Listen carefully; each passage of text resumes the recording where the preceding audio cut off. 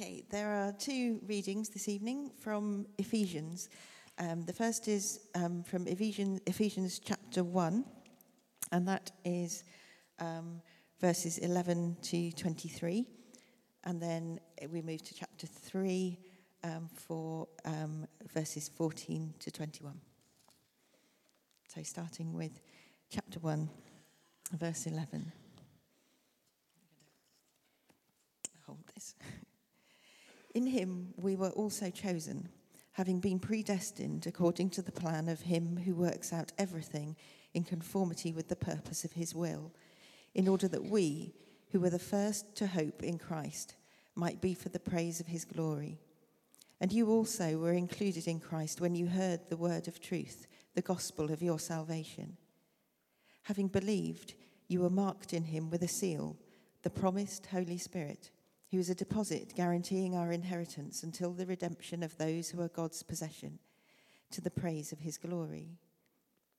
For this reason, ever since I heard about your faith in the Lord Jesus and your love for all the saints, I have not stopped giving thanks for you, remembering you in my prayers.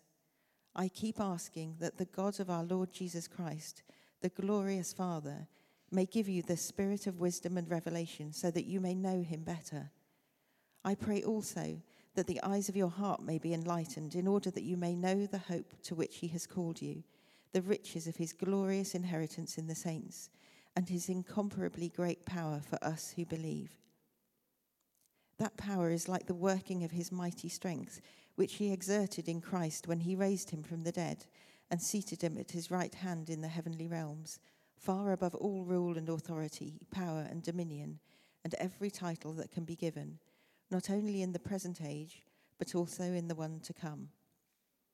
And God placed all things under his feet and appointed him to be head over everything for the church, which is his body, the fullness of him who fills everything in every way. And then to chapter 3, verse 14. For this reason I kneel before the Father, from whom his whole family in heaven and on earth derives its name. I pray that out of his glorious riches he may strengthen you with power through his Spirit in your inner being, so that Christ may dwell in your hearts through faith. And I pray that you, being rooted and established in love, may have power, together with all the saints, to grasp how wide and long and high and deep is the love of Christ, and to know this love that surpasses knowledge, that you may be filled to the measure of all the fullness of God. Now to him who is able to do immeasurably more than all we ask or imagine, according to his power that is at work within us, to him be glory in the church and in Christ Jesus throughout all generations, forever and ever. Amen. This is the word of the Lord.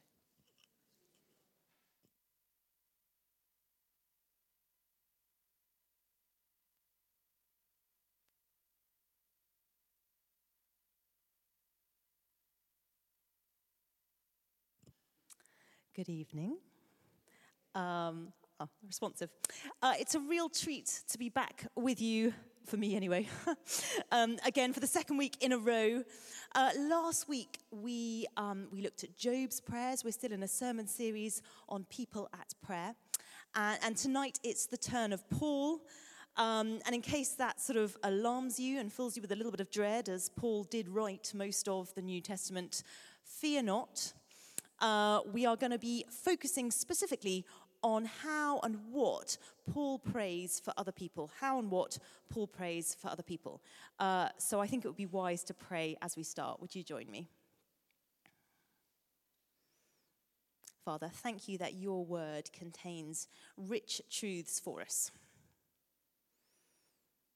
If there are any barriers in our life now, any walls that we've put up that might block you from speaking to us, would you just come and really gently dismantle them now? Would you help us to open our hearts and our minds to hear you and to make changes as we need to do? We pray that all of this would be for your glory. In Jesus' name, amen. So I wonder, have you ever met someone maybe in a small group, maybe after church one Sunday service, and you've got chatting to them and they've told you a little bit about what they've been going through, and at the end of the conversation you've said something like, well, really nice to meet you, and you know what, I'm going to be praying for you. I'm going to be praying for you. And the moment that you've left them, you completely forget about them until the next time you see them, when suddenly you're plagued by guilt because you actually did not in any way pray for them. So you offer a few swift, backdated prayers because God's outside of time, and that's totally fine. And that's just how you deal with that sort of complicated issue of praying for people, or is that just me? Recently I was at a family barbecue and I got chatting to my cousin who's just sat her GCSEs, and I asked her if she was going to go back to school and stay on for year 12 and what A-levels she was going to do, and she said that she actually wasn't going to do A-levels, she was going to do BTECs. I confessed that I didn't really know what a BTEC was, and she explained to me that they're pretty similar to A-levels, except it's a lot more coursework involved. So no exams, just a lot of coursework. And I said, to be honest, I think give me an exam any day over coursework. All I remember of coursework is slaving over this wretched piece of work, handing it in, having it marked, only to have it handed back, to have to slave all over it again, to hand it back in this kind of ridiculously unending cycle of coursework. And I remember hating this. And I suddenly was thinking about this, and I realized that this is one of the reasons why I find praying for other people quite so difficult. It requires a long-term commitment. I am very, very good at immediate crisis prayers. Send me a text, say you're in trouble, and I am there. I will pray for you. I'm particularly good, she says, at prayer ministry. But ongoing, sustained prayer for someone, that's really difficult. It's hard work, partly because I'm inherently selfish. It's so much easier to pray for myself and what I need. Partly because with long-term prayer, it can be hard to know what to pray, particularly if the stuff that you're praying doesn't seem to be doing much. Do I keep praying the same things? And partly because there are just so many other people that we could be praying for. And the task seems overwhelming, and so I sort of give up before I've even begun. As you read Paul's letters, you get the impression that he spent a lot of time praying. And as he founded most of the early churches, Paul had a lot of people to pray for. But he doesn't seem to have been overwhelmed or bored by his task. Instead, his prayers seem to sort of throb with an energy and a joy and a passion. So today, we're going to look at how Paul prayed for people. And we're not going to study an actual prayer of Paul's, interestingly. We're going to study what he says that he has been praying for other people. And we're going to see that Paul gives us some really solid advice on how to pray for others. We're going to learn that we need to use Scripture as our springboard to pray. We're going to see that we need to put on the right kind of metaphorical glasses. We need to begin with thanksgiving. And then we're going to seek God's agenda when we pray. So that's where we're going tonight. So the first thing that Paul suggests we need to do when we pray for other people is to use Scripture as a springboard. My friend Ali is American, and she recently came back from a business trip to America. And there was a gap in childcare on her return date. So she asked if I would take her son for the morning.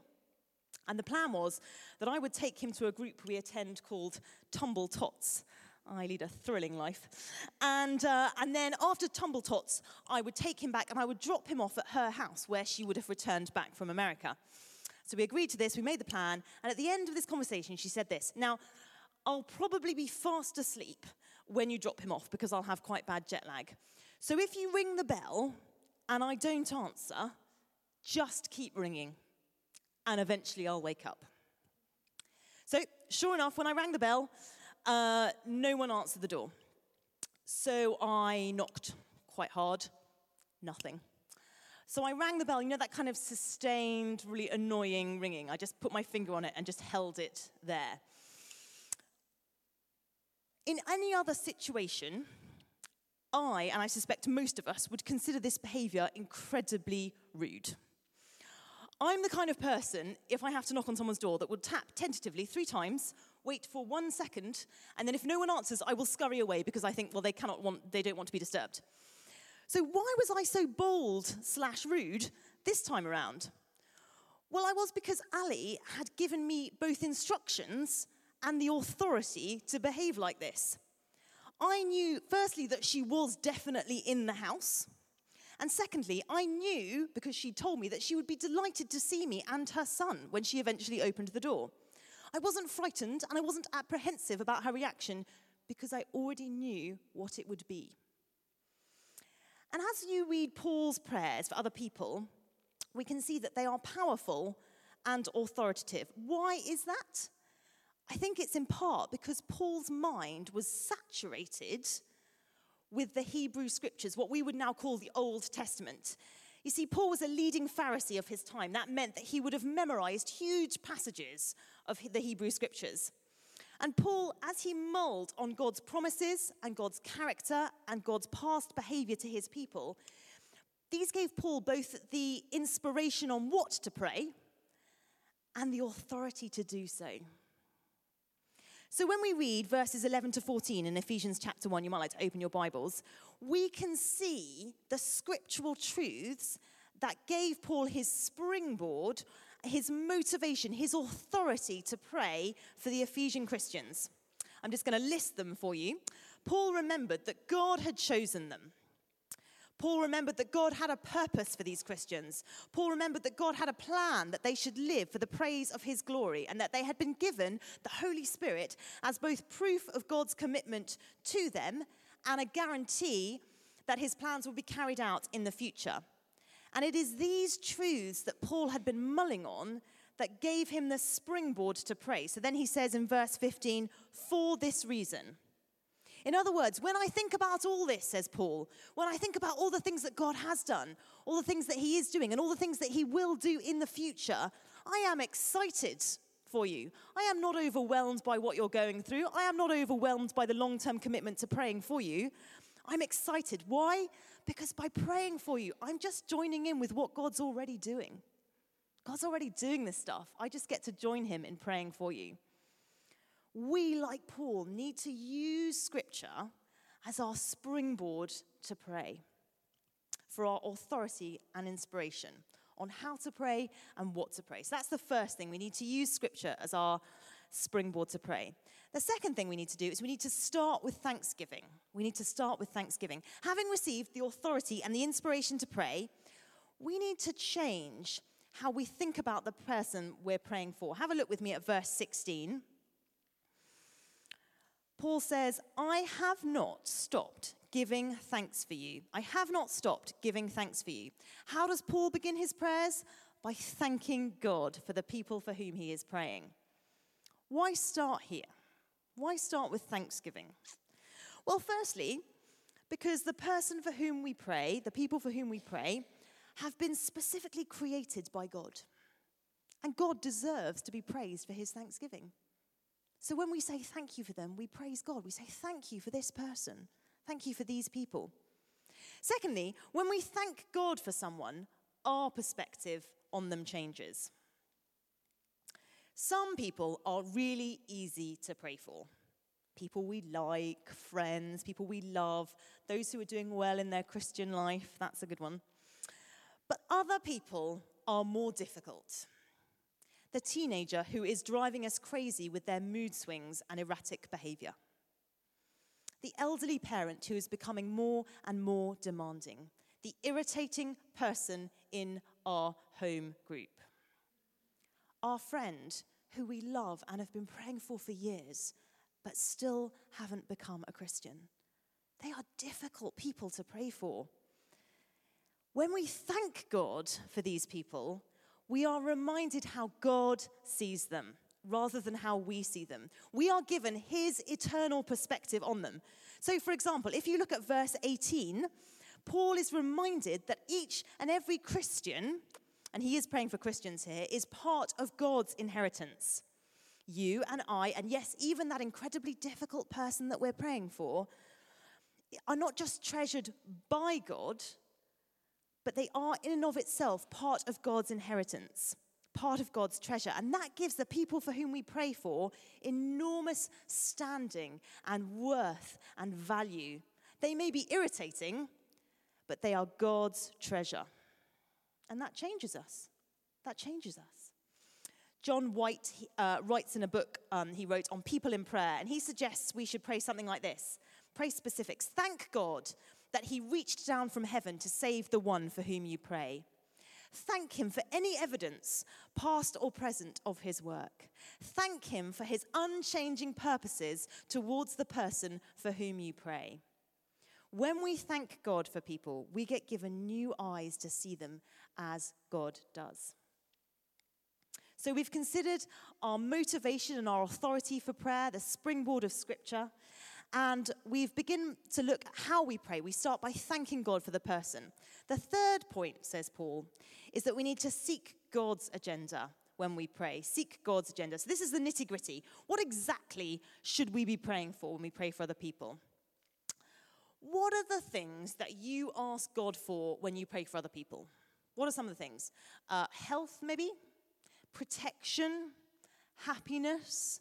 I realized as I was mulling on this, a phrase I often use, a kind of generic phrase is, Lord, please bless them. It sounds nicely holy. Please bless them. I think what it means, or what I take it to mean when I pray it is, make things go well for them. Give them a smooth path in life. And none of these things are bad in and of themselves. What's interesting is that none of these things Paul prays. Paul doesn't pray any of those things for the Ephesian Christians. Have a look with me. We're going to look at verses 17 to 19, and we're going to look at some of the specific things that Paul prays. I'm going to read it from a different translation, because I think sometimes we get a little bit accustomed to hearing the NIV, so I'm going to read it from the Message. And as I read it, I want you to think, when was the last time I prayed like this for someone else? Okay? So this is what Paul says. I ask the God of our Master, Jesus Christ, the God of glory, to make you intelligent and discerning in knowing him personally, your eyes focused and clear so that you can see exactly what he's calling you to do, grasp the immensity of this glorious way of life he has for his followers, oh, the utter extravagance of his work in us who trust him, endless energy, boundless strength. Paul then goes on to pray in chapter 3, and he says, and I ask him that with both feet planted firmly on love, you'll be able to take in with all the followers of Jesus the extravagant dimensions of Christ's love. You ever prayed a prayer like that for someone? I confess I haven't. It's a little far away from Lord bless them. Now, before we look at what some of these things might mean, some of you might be thinking, well, that's all very well and good, Becca. But Paul's prayers, they're not very generic, they're not very specific, are they? My son is facing exams. My sister is single and would love to meet someone. My dad has just been diagnosed with cancer. Surely I should pray for these very specific things rather than that the eyes of their heart may be enlightened. So what's going on? Was Paul just being sort of deliberately vague because he was far away in a Roman prison and didn't actually know what the Ephesian Christians were facing? I think in order to answer that question, it's worth us taking a closer look at the city of Ephesus and the church that was based there. So a little history lesson. Ephesus was a city of huge imperial importance. It was on the sort of intersection of several main trade routes, and it was also a spiritual epicenter. Ephesus contained the temple of the goddess Artemis, known as Diana to the Romans. And this was actually one of the 7 wonders of the ancient world. So people flocked, spiritual pilgrims flocked from throughout the empire to Ephesus. In fact, when Paul visited Ephesus, which you can read about in Acts 18 and 19, there was this kind of thriving commercial enterprise where tradesmen would build figures of the temple to sell to these pilgrims from across the empire. The church in Ephesus itself contained some pretty exciting people. It contained the dream couple, Priscilla and Aquila. And actually, Paul himself didn't just plant and leave. He spent 2 years there. 2 years of Paul's life was spent in this church. Some of Paul's most extraordinary miracles were done in Ephesus. So, for example, people would come to Paul and they would touch handkerchiefs to Paul. And when they took these handkerchiefs back to wherever they came from in the empire and placed them on their sick friends and on their sick relatives, the power of God was so strong that it would heal those people just from the touch of the handkerchief that had touched Paul. In fact, after seeing this power that Paul had in the name of Jesus, some of the local Jews decided to start doing their own exorcisms. And they'd say, in the name of Jesus, whom Paul preaches. Interestingly, this worked for a while until one evil spirit refused to succumb to this and kind of beat them to a pulp, by the by. So when those living in Ephesus saw this power, saw the power of Jesus Christ in this church, huge numbers of them bought their magic books, their scrolls and their texts, the things that they had used, the incantations they had used to try and control other people, so again to do with power, and they put them all in the middle of a square and they set fire to them. They burnt them. They had a huge public bonfire. And this in turn meant that the name of Jesus, the Way, as the gospel was originally called, spread and grew throughout Asia until everyone living there had heard of it. Ephesus was a happening place. So picture the scene. Paul has been remembering this extraordinary time in Ephesus. He remembers the church. He knows that there are some strong Christians there, but he also knows the kind of pressures the church is facing. Did Jesus have full authority? What about this magnificent temple to Artemis? That's still standing. How do we feel about that? How does that work? That looks pretty powerful. And then they've got the Greeks. You've got lecture halls where people go to lecture. Paul himself did this. And they say that intellectual power is the only way to go. And then, of course, it was all part of the Roman Empire. So you've got political power. Paul, probably writing from a Roman prison, he knows all this. He knows all this. But instead of praying for these very specific things, Paul prays for a much bigger thing. He prays that the Ephesian Christians would recognize and experience God's power and his loves. Paul shifts from the minutiae to the mega. It's not that Paul's in denial about these problems, but simply he recognizes that Christians will always face external pressures. If it's not one worldview, then it's another. So Paul wants the Ephesian Christians to know in their deepest being the incomparably great power for those of us who believe. Why? Because Paul knows that when they experience and know this, no matter what external pressures they're facing, whether it's from Artemis or from the Romans or the Greeks, they will stand firm. They will stand firm. And this is key to Paul's strategy in praying for other people. He's like a general, and he surveys the whole scene. And he sees that there's a battle going on over there, and there's a battle going on over there, and there's a battle going on over there. And it's not that these battles don't matter, but Paul knows that if the overall strategy, the bigger picture, is correct, then the smaller battles will be won. Instead of focusing his eyes on the individual problems and looking down here, Paul chooses to look up. Paul chooses to look up and look at God's promises and God's provision. It's not that we shouldn't pray the specifics, but rather we shouldn't neglect to pray the big things, the big promises for people as well. So, what does this look like practically? Well, allow me to give you a little example from my own life. One of the people that I am praying for on a regular basis is my daughter, Imogen. She's 3. And in particular, I am praying about her friendship groups at nursery. This is a big deal, okay? Even though she's only 3, there does seem to be a lot of drama and emotional manipulation going on. Things like, you're not my best friend anymore. Well, I'm not inviting you to my party. This happens on a regular basis. Terrifying. Now, one of the things that I can and am praying for is very specific. Please may this child not be quite so emotionally manipulative towards my daughter. But actually, if I were to follow Paul's example, do you know what I'd be praying as well? I would be praying that Imogen would be rooted and established in love, young as she is. If she were able to grasp how much God loves her, then no matter what she's facing now with her 3-year-old emotionally manipulative friends, or when she's 20, she would be secure in her identity. If she had both feet firmly planted on love, then her actions, how she behaved in light of their actions, would come from an awareness of how special she is to God. And that would help her negotiate the perils of social situations now and in the future. When we pray these big prayers, our perspective again shifts. It's just like we learned when we started by thanking God for people. We are reminded of God's bigger purposes and plans. It's not that we ignore the small stuff. It's just that we're not swamped by it. Because that can happen, can't it? Circumstances can just seem overwhelming, and we can be left thinking, God, how on earth do I pray for this person? I can't see a way out for them. This is overwhelming. Our focus needs to shift back to God, says Paul. Paul wants us to shift our focus back to God and to his bigger plan and purposes for them.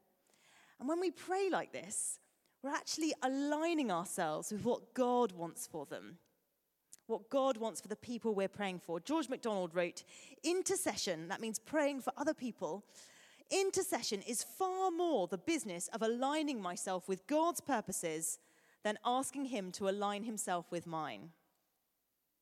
Intercession is far more the business of aligning myself with God's purposes, what he's doing, what he wants for these people, than asking him to align himself with mine. And that takes the pressure off. God is already doing this in the lives of his people. Paul knew, for example, that Jesus had said to Peter, upon this rock I will build my church, and the gates of hell will not prevail against it. So Paul prayed for these Christians in Ephesus, but as he did so, he knew that far more than him, God was committed to this tiny church, and God would make his kingdom grow. So one of the things I've been trying to do recently, before praying for other people, is to ask God, what would you like me to pray for this person? What are you doing in their life that I can pray about? I think they need this, this, this, and this. But what do you think? Is this how you want me to pray for them? And sometimes that is completely different for what I've been praying about. Often, as we talked about in the beginning, I want people's comfort. I want them to be happy and healthy and well. And they are good things to want. But you know what? God is often far more interested in our character than our comfort. His will is that we and those for whom we're praying for become more and more like Jesus.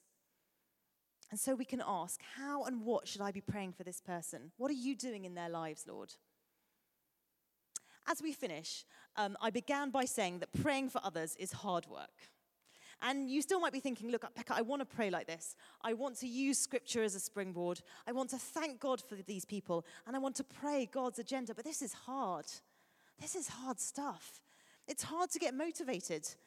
And it's hard to keep going. And I think even here, Paul offers us some advice. Look with me at chapter 3, verse 20. How is prayer like this possible? What does Paul say?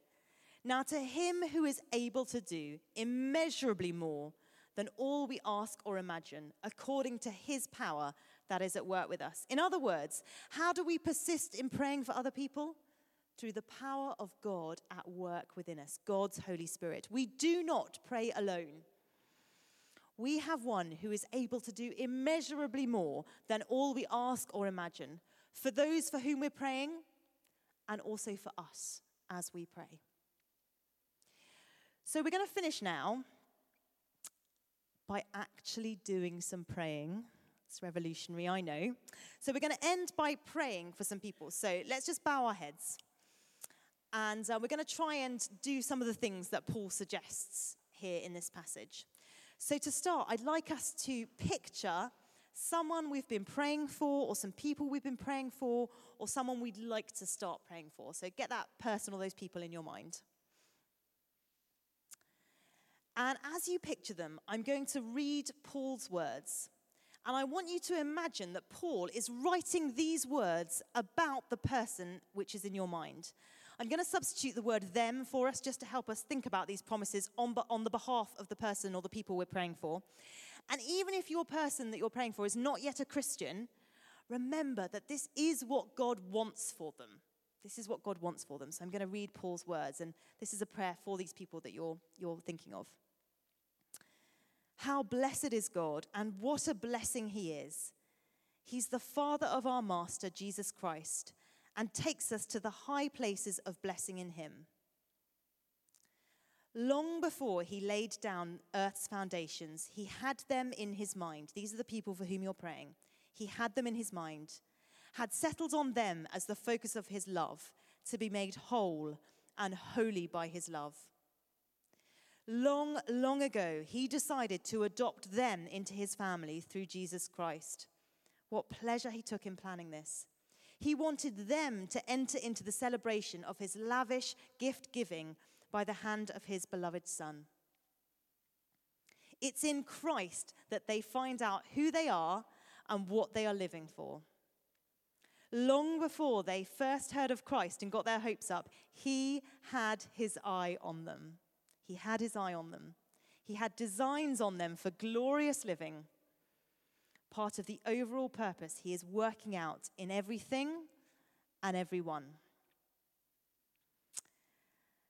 Now, I'd just like us to spend some time thanking God for the person or the people that you would like to pray for. Just thank God for them.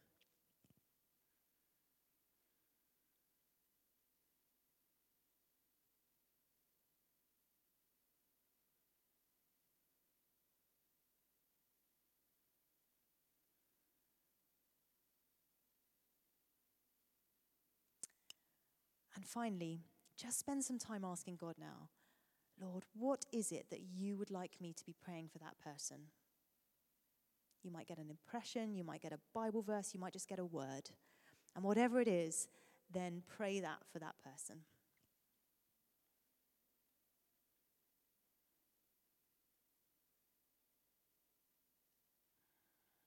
Father, thank you that you are able to do immeasurably more than all we ask or imagine, according to your power that is at work within us. And we say to you be glory in the church and in Christ Jesus throughout all generations, forever and ever. Amen.